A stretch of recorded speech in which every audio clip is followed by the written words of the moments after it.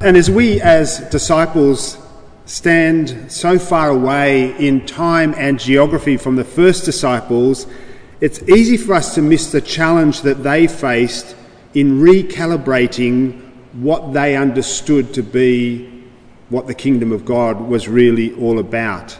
As Jesus died and rose again and then ascended, some of their expectations became deeply challenged because they had a clear and well-established idea about what Messiah would mean for them, and Jesus appeared to be fulfilling many of those expectations, but then he deviated from them as well in very significant ways, and we're going to look at that this morning. Generally speaking, the Jews were looking for a political solution to their situation. Life was hard for Israel under the protectorate of Rome. Not only was Rome a brutal regime where people were punished harshly for challenging the authority of the Caesar, but Jews understood that they had one true king, and that was Yahweh. And to be under the oppressive rule of a profane regime was anathema to them. The Jews desperately wanted to kick the Romans out of their promised land. They wanted to be a free and sovereign nation, to stand with dignity as they had in the days of King David. And it's interesting to notice that when they asked Jesus about that, Jesus does not openly refute the disciples' assumptions here. Rather, he indicates the answers that they seek are just a little bit above their pay grade. Essentially, it is not for them to know those details. But this tells the disciples rather too little to change their view.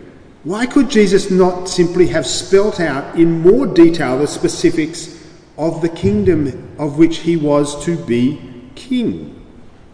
And here I think we have to accept that there are times when we are simply unable to understand or see certain things.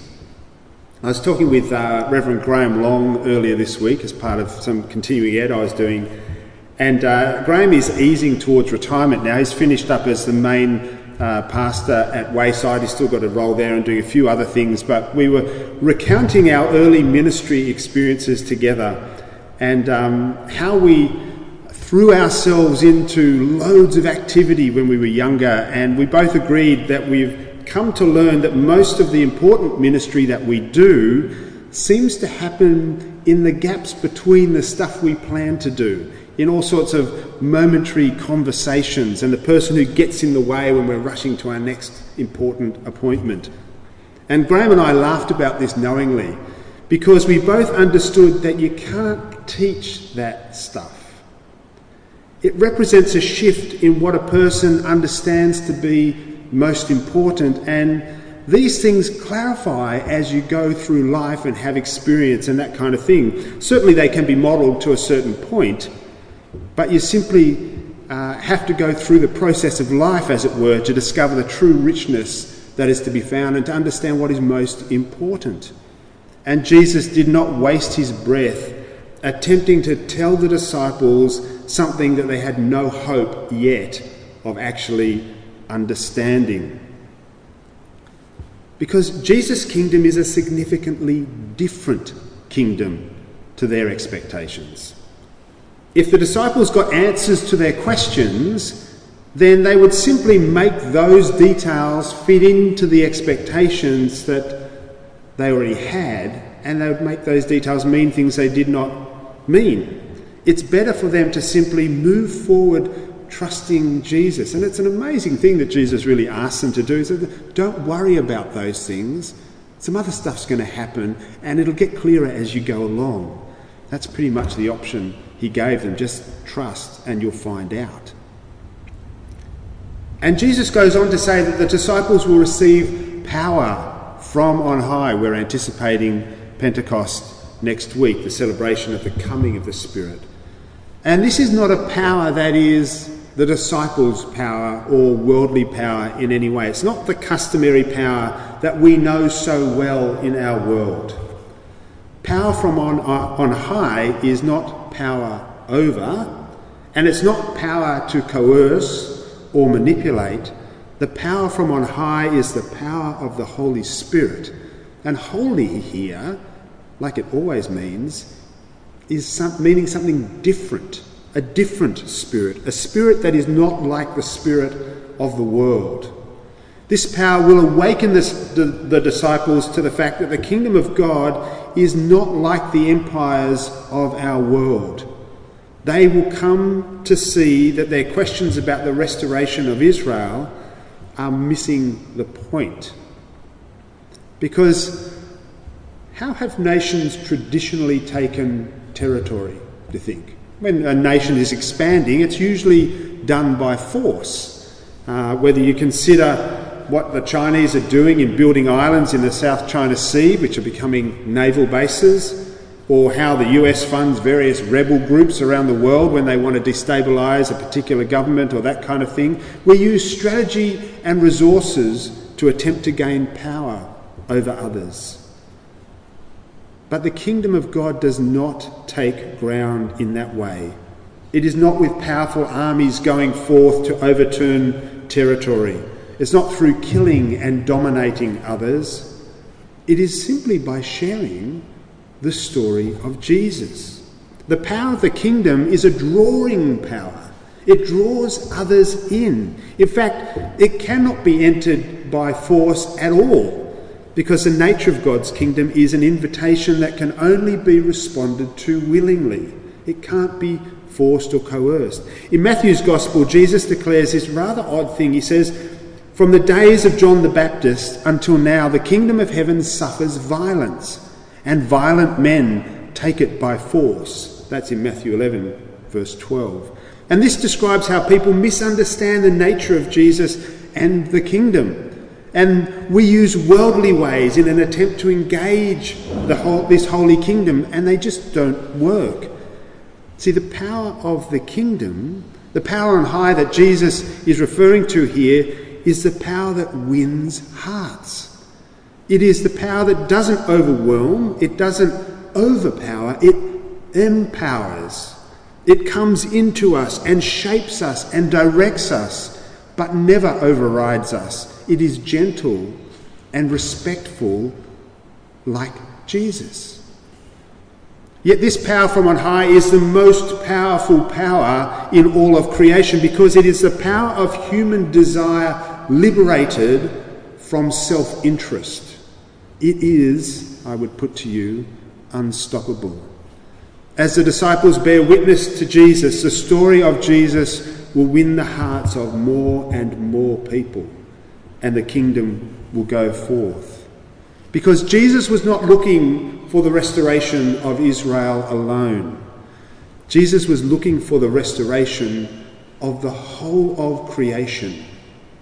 Not simply one nation arising above all others and prevailing over all others, but a new humanity arising to take its appointed place in creation as appropriate representatives in the image of God, as responsible stewards over the earth, not rapacious exploiters, but tenders and managers that nurture the earth for the good of all. I believe that is what the return of Christ is all about. And so what did the disciples do? They head off to the upper room again. And I love this brief word picture. It draws for us a very vivid portrait of the active waiting of the disciples. They did not simply go, "Oh, not now? Okay, let's go home then." Or jump off into bed and have a bit of a snooze, wake me up when the power comes on high kind of situation. No, they devoted themselves to prayer.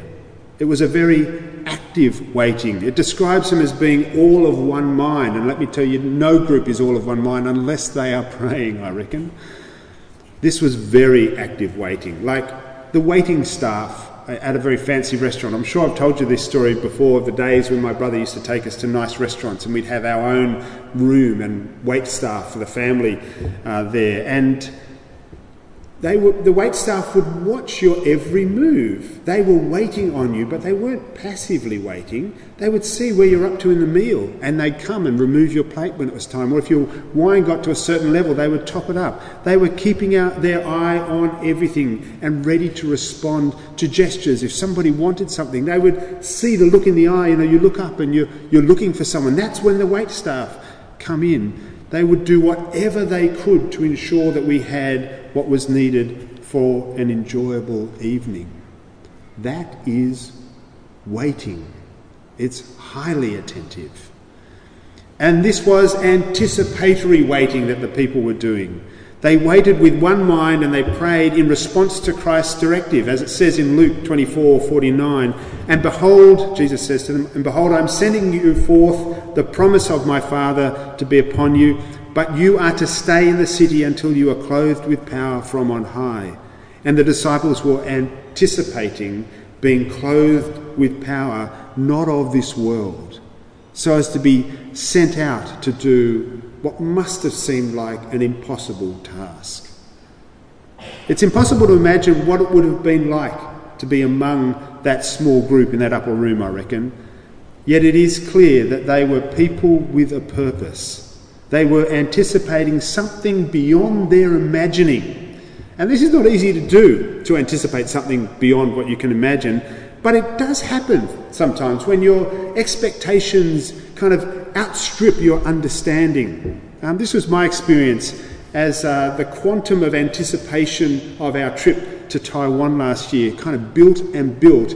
And I remember I knew that meeting my daughter's birth mother there in Taiwan was going to be hugely important to the whole family and particularly to my daughter, but I had no real way of understanding before the fact how it would go for us precisely and what it would mean. So it was beyond my understanding, and yet that anticipation propelled my preparations, conversations with my daughter and other members of the family. It focused our minds, getting tickets and booking things and all that stuff. We were not passive, we were very focused, even though that anticipation was bigger than we could possibly understand. And please notice that this is a shared waiting too. The disciples go to the upper room and a group of them are named there, and they don't just disappear to their own places. And they could have waited at home, especially those who had homes in Jerusalem. But as we know, there's something about being together, right? I remember when the COVID thing hit and it became apparent that we wouldn't be able to meet here. And I was so grateful that Ian and Leanne put together an emergency kind of service, and they shared the roles, and it was so lovely and a great gesture that held us together for that week. But how good was it when we worked out Zoom and suddenly you could see all the faces on the screen? I mean, I'm a bit of a sot, but I found that really moving, just to be together again, to actually see people. And the reality is we need each other if we want to do our best. Left to ourselves, the deeper resources we have to offer one another will be left uncalled upon. And as a consequence, everybody misses out. We don't offer what we have to offer to others, and they don't become all that they've been created to be either. And that's why the writer to the Hebrews says, let us consider how to stimulate one another to love and good deeds, not forsaking our own assembling together, as is the habit of some, but engaging with one another, and all the more as you see the day drawing near. That's in Hebrews chapter 10, verses 24 and 25.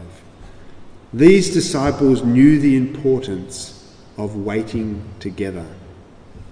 You see, the hope of the ascension is that Christ will come again. In this process, the church, you and I, will be clothed with an unearthly power, the power that is not of this world, a power from on high, to bear witness to Christ, not just to the Jews, but to the whole world. And that bearing witness will actually transform the whole world. It is the only thing that can transform the whole world. To win hearts so that we become more like Christ's heart. That we might give ourselves to and for one another, not taking the lives of others, but offering our lives to others. Christ will come again, and his coming will be unmissable, for the world will be transformed. Let us pray.